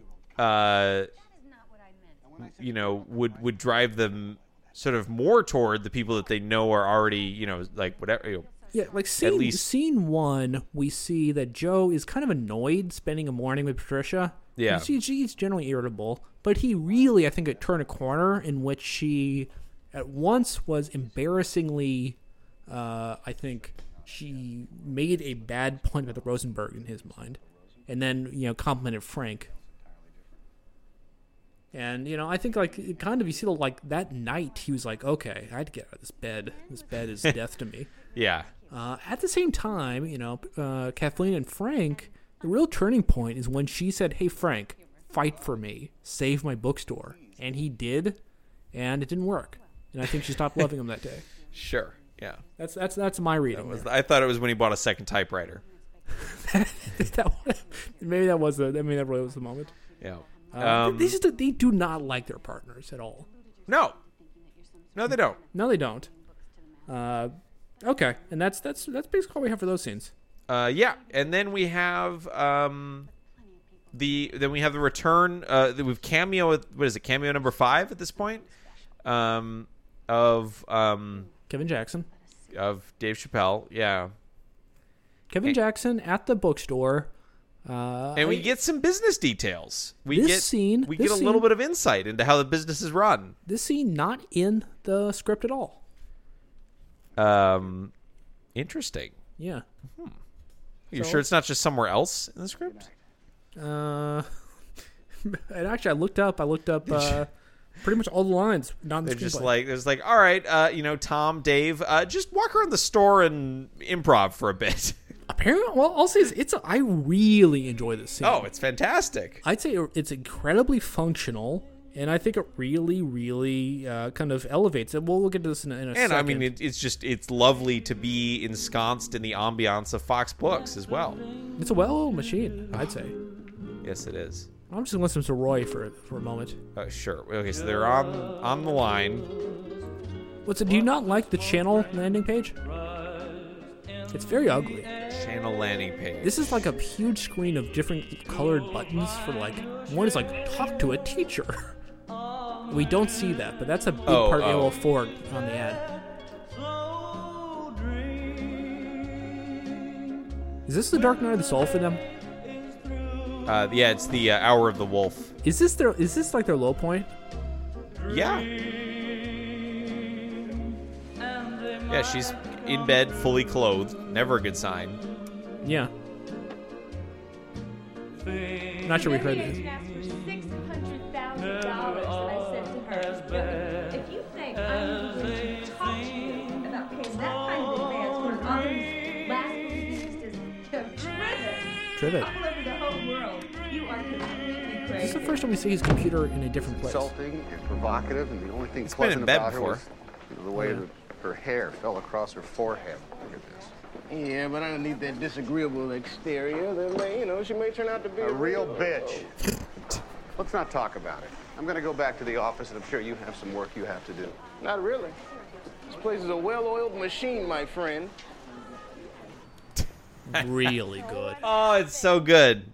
Kevin Jackson, man. So Joe Fox comes back and says, I gave her a chance. That's how this went. Because Kevin knows pretty much the second most of any character in this movie at this point. Sure. And he says, she was not a charming person to talk to. She was insulting and provocative. Which, I'd say insulting, yeah, that's clearly negative. Provocative is, I'd say, usually used as a positive word. I mean, she provoked me would not be a positive It's thing. funny. If you say she's provoking, that's negative. Provocative is positive. At least to me, that's the case. Could be. Yeah. And the only pleasant thing about her was the way that her hair fell down across her forehead. Yeah. Yeah. And Kevin says, maybe, look past her hard exterior and find out that inside she's actually, and then Joe interrupts and says, a real bitch. Oh, Joe. Kind of a little problematic here, Joe. Yeah, a little bit. I mean, he's progressed from pill, so at least he's saying what he means. But we were joking about that earlier, saying a real bitch when he said pill, and actually he goes out and actually says. Yeah, he gets there. Yeah, kind of an Andrew Dice Clay moment. A what moment? An Andrew Dice Clay moment. Andrew Dice Clay. I don't know who that is. No, well, I mean, something to learn. Okay. An American comedian. He was like a kind of a misogynist comedian in the late 80s. In 1990, he became the first stand-up comedian to sell out Madison Square Garden for 2 consecutive nights. He's huge. Everyone remembers that. He's pretty famous. I don't know who this is. Well, I mean, generation gaps. Yeah, generation gaps. All right. And Kevin has no work to do. Kevin has no work to do because he's already done the work to set up the structure whereby the store runs itself. Worth mentioning, like, at the shop around the corner, you have, like, 4 employees that are all, like, necessary. I mean, like, ostensibly necessary. Yeah. But, like, Fox Books has dozens and dozens and dozens of employees, all of which are anonymous. Are anonymous, but are very busy. I mean, no one is idle. Everyone is idle in Shop Around the Corner. No one is idle in Fox Books. Yeah, absolutely. It's pretty incredible. Joe says he's going to go back to the office. Sure, the corporate office. Is this like the main office? Is it Nelson's office, or does he have he has his own office there? Yeah, I assume so. We know that's the one. That's in Fox Tower. Yeah, I wonder how many total offices do you think they have there? I'd say they probably got space for, maybe even a couple hundred employees. I mean, they're. I don't know if corporate really needs that many employees. They're placing ads on AOL homepages. They definitely have operations and activities such as marketing, real estate management, whatever, like stuff like that's happening that would not be run by any particular store or run out of any particular store. Yeah, I don't know. Like, I guess it's a good question. I mean, like, I'm sure Barnes and Noble corporate is like thousands of people. I guess I'm just thinking, like, Manhattan real estate maybe have a very, like, small core. I don't know. I think yeah, I guess, that's a lot of expensive office space. Well, the stores are even more expensive. I guess so. It does remind me, though, of, like, kind of the general, like, I'd like to develop more of this, like, later. But I was reading, through Fernand Braudel, also talking about, like, what's his name, Wallerstein, and the world systems theory. Sure. So, like, Manuel Wallerstein in the, like, through the 70s, writing some, like, kind of provocative books about looking at the development of the world and saying more useful than looking like first world and third world in terms of, like, countries is to look at kind of more like a gradation of spaces, in which you have, like, throughout history you have cores, and cores are basically city-based. And then across it you have periphery, and there's different levels of periphery. On the actual frontier, you have, like, pure frontier colonized places, usually used for, like, brute resource extraction. But then also you have kind of like, intermediate periphery. And I would say as far as, like, this movie, it really presents the fact that the Upper West Side is the semi-periphery. And it is being kind of gentrified and colonized by Midtown. That seems to be the message it's sending. That from corporate offices, which appear to be in Midtown, that they are kind of orchestrating a takeover of the Upper West Side. Yeah. Which is, I'd say, get over yourselves. I don't think Upper West Side is that peripheral. It's still well within the city core. Yeah, I mean, I would say, like, you can kind of, like, complain about that, and that really has been a lot of 20th century critical theory, is people who live in this semi, like, core periphery, like, basically as close to the core as you can be, and like, oh, we're more peripheral. Please don't gentrify us. So I think I think that is kind of a big, the geographic, kind of conflict of the movie is, of course, I think one of the central themes. So just something to keep in mind. Oh yeah, I'll keep that in mind. And I would like to reflect that more in the future. I'm learning a lot more about kind of, 16th to 18th century rise and fall of the, Dutch Empire. Oh yeah, So- that was a big one. Yeah, and I mean, of course, that is who the Fox family is meant to represent. You know, in the world of New Amsterdam, they are The Dutch. Yeah, Skylar is classically The Dutch. Dutch East India Company. Yeah, absolutely. So I mean, it's Or a West. movie about Dutch West colonization. So- India Company. Absolutely. So let's go, but I'll put a pin in that for now. Okay, well, yeah, we'll put just pop push pin in. Pop a push pin. P.O.P. Pop- Any more Pop-a-pee. final things on that scene? That's it for that scene. Yeah, we can Okay. move on to the final scene. Final scene for today. Not we forever. don't know that. Okay. Yeah, the rest of the movie could just be a black screen. I believe I remember more stuff happening, but it's the next day. Christina, as always, sitting outside. This is actually, I don't know if this is intentionally taken from the shop around the corner. Oh, that the employees are waiting for the manager to come and open up the shop? Yeah, which is, I gotta say, this is so dismal. Holy. Like, it's like, I do not trust you to open the shop. Please wait in the cold for me to show up, but you must be here before I get here. Well, there's no similarly stated thing here about them needing to be there and before she is. Like, I mean, that's a key plot point in Shop Around the Corner. Yeah. That's not, we don't see any, there's no specific sort of I think notion of that here. It's but- the evolution of workplaces in the 20th century where the explicit becomes implicit. What used to be kind of a demand from the boss becomes like, well, you can show up late, but you might regret it as far as how we treat you in the office in the future. I don't think Christina Pletzker is in any danger of losing her job unless the shop goes out of business, because Kathleen Kelly seems completely unable to cut expenses. Yeah. Do you think it's a good thing that the job security in the shop around the corner is imperiled largely by the cuckolding of the boss? If in fact in this, like, Christina cheated on, cheated with Frank, would that be a bad plot element? Why or what? Just the fact that it, like, drives like kind of jealousy in the workplace. Oh, wait, cheated on? Because in the shop around the corner, one of the employees cheats on the Yeah. You're saying if someone? Oh, sorry, if Christina. Oh, sorry. Yeah, if Christina Christina Pletzker. Yes, sorry, I thought you were saying Kathleen. Yeah. If Christina, I was like Kathleen cheating with Frank. Christina cheated with Frank. Yeah.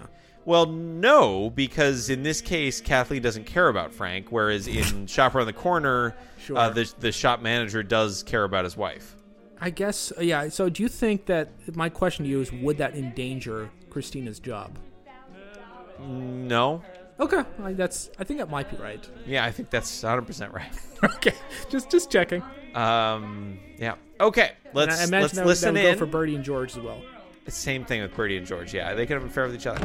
Okay, ready? Go. Insulting, Oh no, this is the scene again. The But only thing that's pleasant fine. about her was the way that her hair well. fell across her forehead. Look at this. Yeah, Godric and his coffee in the front. People having fun here. It's a I modern like that day he signals to the barista that he's about to hand them his empty coffee cup before he does so. He's like, "Yep, it's right here," and then he sits. It's a modern ballet. Okay. So what happened? He never came. He stood you up. I wouldn't exactly characterize it in that way. I think something happened, something terrible and unexpected that made it impossible for him to... What if he showed up, he took one look at me and left? Not possible. Maybe there was a subway accident. Absolutely. A train got trapped underground with him inside. And no phone. And you know how those express trains create suction? He got sucked onto the tracks. The third rail. He's toast. What happened? Such a good point to end it. Oh, wonderful. Oh, perfect. I mean, this movie, as with all movies that we analyze, is designed to be cut into chunks. Some better than others, but yes. Yeah, but this one particularly good. So there's a funny moment, here where George is entering, mid conversation, and that's quite funny. We talk about that in a little bit, and then the rest of this is, Kathleen trying to make up reasons why the NY152 would not have made it in person. He's a very kind man, so he would, of course, course not. he would have made it if he could. Yeah. Yeah. So obvious first line is, he probably got killed by the subway. Every New Yorker's greatest fear. Yeah.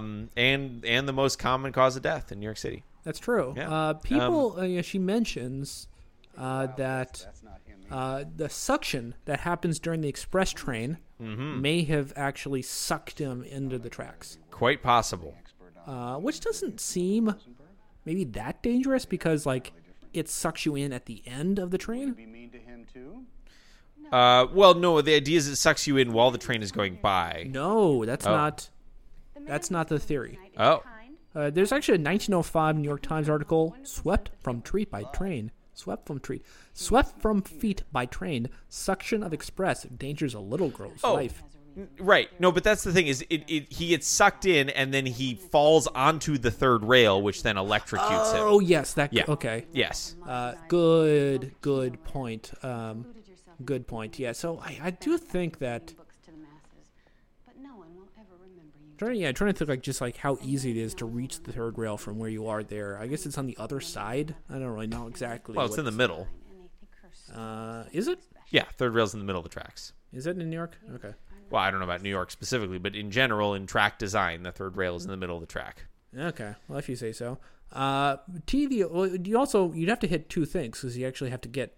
How does that work? So you actually create a... Well, no, the third rail is electrified. The left and right rails are not. So you'd actually have to land on one of the rails to ground yourself and then hit with the third rail. No, because the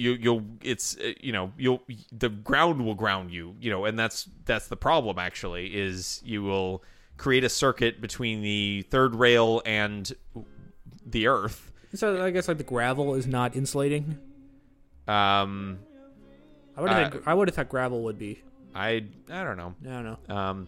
Anyway, so okay, so that makes a little sense. So it is not being hit by the train as much as being sucked onto the tracks. Sucked out of the tracks and electrocuted. Yeah, that's the theory. So I did find at the Trains bulletin board. This is on Trains Magazine, forums, general discussion, TV alert, MythBusters, and train suction. Cool. So apparently in 2006, MythBusters was asking the question: can you get sucked into a train if you stand close enough? They might be using a California Transit train. Wonder what that is. Oh, boy. Or Amtrak. And people are just kind of commenting on it and saying that, okay, the pressure wave of air being pushed out at the front is much stronger or more likely to push you out than the suction pulling you in at the end. That makes sense because the train's going much faster. Oh, no, it's not, because if it's an express train, it is roaring through the stations. It's actually going equally fast in both ways. Yeah, but I think they're saying if you just imagine the air. Yeah, I mean that thing is pushing a ton of air through that tunnel that it's built up. It's built up a ton of pressure in this small tunnel, and so that's creating a very focused burst of air. Versus the vacuum effect, it's taking.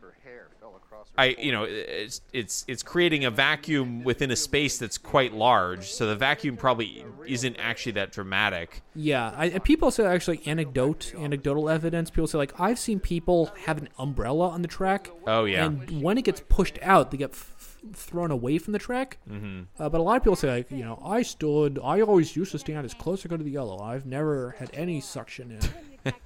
So, I'm not sure what the MythBusters say, but the train experts here, who I trust the most, seem to say, no trains create suction. This is a myth. Oh, it creates some suction. It's just whether it's not enough to matter. Yeah. It's certainly creating a bit of a vacuum, but versus the size of the space and whatever. I could imagine it's So, okay. And then let's see. Then we have a little comedy bit. Yeah, a question for you is George?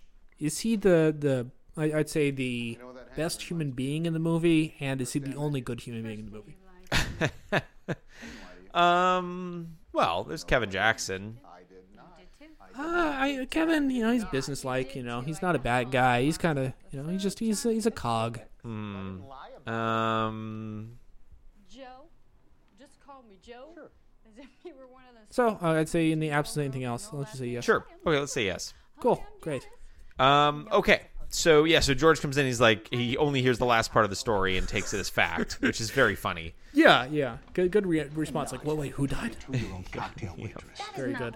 And I think that does my analysis. Any more stuff? Nope, that's all I've got as well. So okay, so we got 17 minutes to that do checks anything else? out. Yeah, bada bing. Bada bing. Okay, so we need to work through some business now. Sure. I'm still I'm trying to figure out what are the options for a drink of the ep. Well, we've got the tea. We got the tea at the beginning. We tea have at the Christina beginning. Plutzker has some Starbucks coffee at the end. Oh, that's right. She does come to work with some coffee. Although that's been done many times. Well, Tea has been done. maybe there's something, and we don't even know what's in that cup. That's the Exactly. thing. It's It could very be generic. that could be tea. Could be bugs. It could be a little some bug nog. Yeah. We don't know. We have no way to know, Yeah. unless is it in the screenplay what she's holding? Great question. Now you're talking my language. Opening it up. I'm currently in the lines now, going into the. I'm going to look up third rail. And let me just cue us. This is drink of the ep.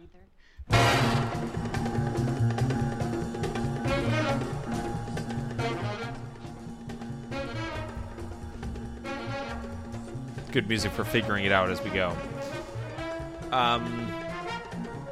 Drink of the ep is where we find the drink that kind of captures the episode best. Well, really, we find the only drink. Typically, there's only about one drink visible. Oh, And, wow. what? Wow. Does it explain what she's holding? No. Actually, I think I just. I think I screwed up. Okay. I said the Fox Books scene is not in it, but it actually is. It's just much shorter. Well, that's a goof. It is a goof. It starts screw. with Kevin saying, underneath a disagreeable exterior, she turned out to be, and he says a real bitch. That's what I'm talking about. Well, we'll cover that in the screws. No. If we catch a goof as we go, we don't have to. Okay. All right, then it's just it stops at goof. It doesn't become a screw. Sure. Christina is waiting. That's all it says. Doesn't mention any drinks. Okay. Well, that's unfortunate. It's incredibly unfortunate. Very, very, very unfortunate. So based upon that, I think we gotta say it's the tea. I think it is the tea. It is. Do we want to specify? Is it Kathleen's tea? I would say. Or cafe. What's the name of the cafe again? Cafe Lalo. Cafe Lalo tea. I would say tea refill. Cafe Lalo tea refill.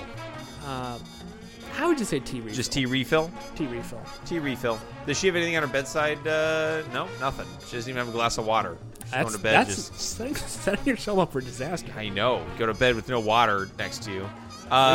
What about any of in the Fox apartment here? Nothing. Yeah. Also, Nothing worth mentioning doing. one thing: a food item I see in the script. Oh. It mentions Patricia. And it says Patricia is in the next room eating matzahs. She does have a box on her ottoman there, yeah. Yeah. We do have, right here, we have the empty coffee cup. Oh, it's not his coffee cup. He takes it from a table. Ooh. He takes an empty What a coffee cup from a businessman. table. He's helping out. He's doing his part. Yeah. I don't think we can count that, though. It's not I a don't drink. think It's so. just an empty cup. Yeah. So. All right. Well, that has been... So, drink of the ep is the tea refill. All right. That's very good. Okay. And then, should we do hack of the ep? Let's do hack of the ep. Let's do hack of the ep. All right. This is hack of the ep. Hack of the ep is where you find a inconvenience, basically just life being less than perfect, and then we make it perfect through technology. As with all things. Yeah. So what are the greatest inconveniences we see in these 5 minutes? Let's see. I would say, the fact that Kathleen cannot get information about what went wrong. Sure. That's been huge. Um, Both the night of, she's in a tizzy, and then the next morning, they still can't find information. The fact that trains can suck people in and electrocute them? That is, in her mind, that's a problem in her life. It may not actually have happened, but it's, a perceived problem. What else? Oh, the fact she doesn't have any new email. That is an issue. You know, it made her feel bad. It did. It did. What is a way, like, you know, this could be like an issue with blind dates in general. Like, you know, a blind date being stood up, you know, insurance plan where you get an email that softens the blow. Yes. Yeah, well, that's kind of getting to a fix. Don't get ahead of ourselves. But I'm just saying that the lack of a soothing email was a bug. Exactly. I think that was that moment. I mean, I don't know about you. When it said no email, I literally shrieked. I turned off the movie. I'm a little bit braver than you. I continued watching it, but I shrieked and I held a napkin up to my mouth. Nice. But you know, that's understandable. You know, this hacking music today is bumping. This is good. Yeah, getting into it. Is that all I'm going to say? I'm going to put that down as the bug. Okay, so the bug is not having email at a time of need. Not having a comforting email message in a time of need. Yeah. Okay. All right. So possible fixes. There could be like a solid thing. Like you could get a nightly email that just has some good jokes every day. Sure. Because like, you know, it doesn't matter. You know, she might say like, oh, you know what? This doesn't really help me out in particular, but these jokes are so good that her night may be saved. Yeah, totally. Or it could be more specific, saying that she only sets it up in case of a big event. So you're thinking she requests, like, hey, I think this might not work out, so I'm going to request a contingent, you know, or a contingency plan email that'll be comforting. Yeah, and the thing about this is, so she goes on a blind date. Yeah. Then the blind date insurance company, needs to actually know when she comes back whether it was good or bad. There are two places they can actually get that information. One is at Cafe Lalo. Yep. The other one is at the street when they see that she threw away a rose, which is a bad sign. Totally. So if they have eyes in the street... the other is she could notify them somehow. No, you want to be seamless. Yeah, totally. So I'd say, I think ideally you'd set a security camera by the trash can. Or a rose detector in the trash can. Oh, that's very smart. Yeah. So you would, have a machine learning trained scale. Yes. And if you see roses were thrown out, I think it's just weighing the trash can at all times. Yes, and it is waiting for it is waiting for a specific impact signature, which matches a machine learning trained model of a rose. The trash fingerprint, if you will. The tringerprint. Tringerprint. So you're looking for a rose tringerprint, and if you see a rose tringerprint, then you send the email. Yes. Okay. So I think the trigger is perfect. Okay. But what do you do to make this better? Well, what email is getting sent? Is it plain text or HTML? Better be plain text, because we don't know whether her client's going to support HTML. I think what she needs is a fresh start. Yeah. So I think she should get an email from someone else. From Adelphia. From Adelphia. What's that? Is that not a common enough ISP? Okay. From Earthlink. Well, I would just say, I think she needs someone new. Like you got the my dog's name is Brinkley.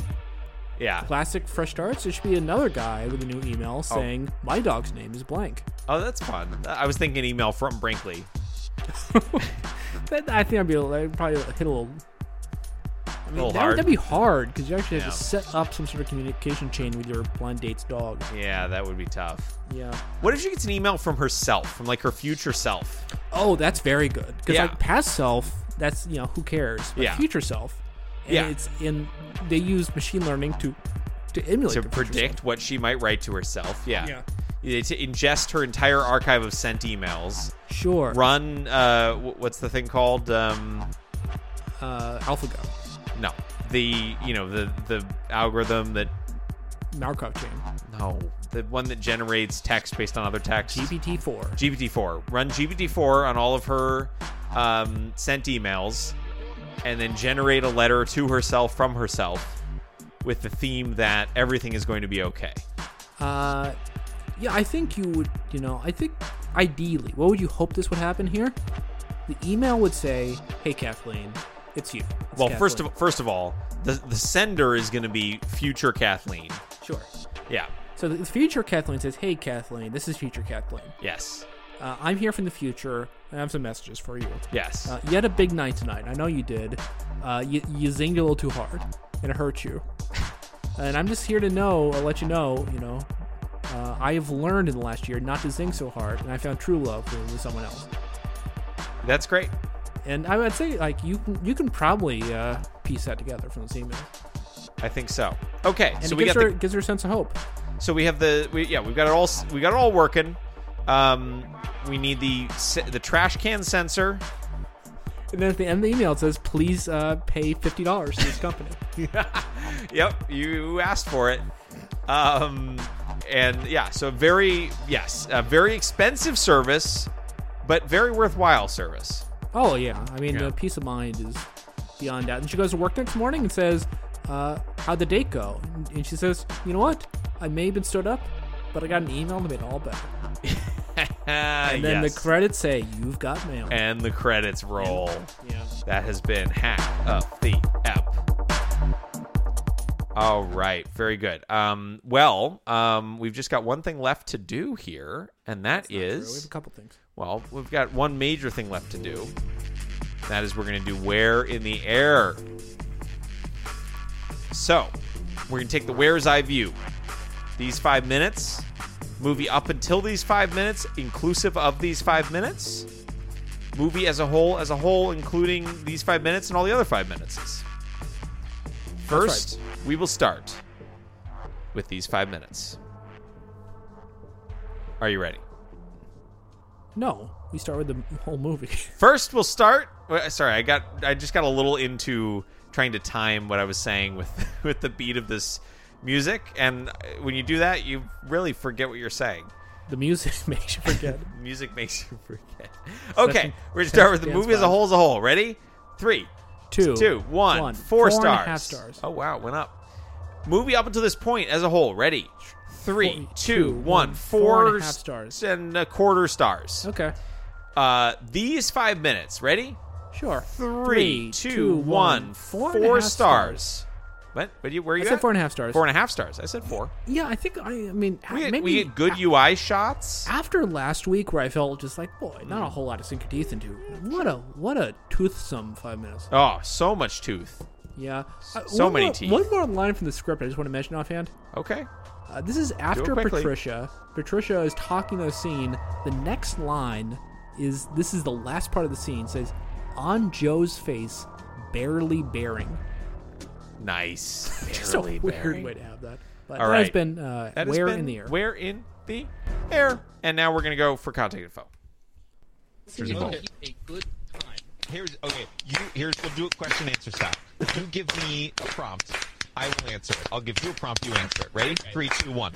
I want to Twitter you. At Earful of. I want to email you. At earfulof.com or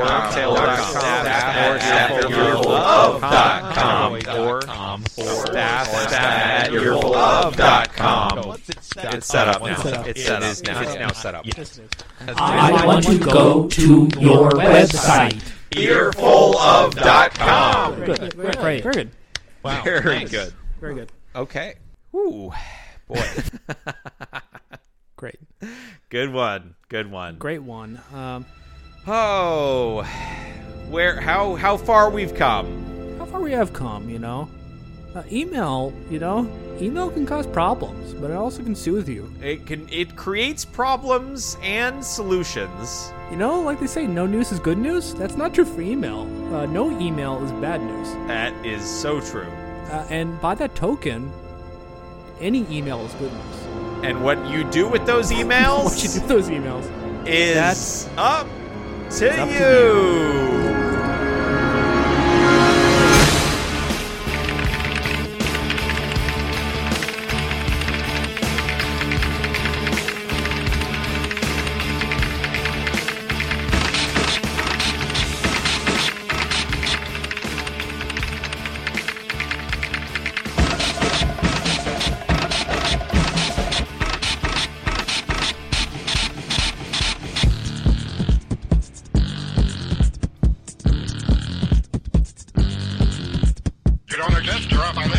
intruder. You're out of the computer. I didn't abuse you. I didn't shoot you. I just took you out of the computer.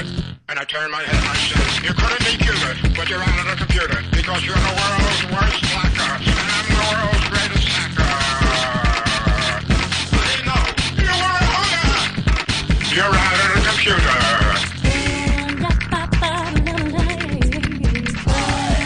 What does a hooker mean? Suppressed? Yeah.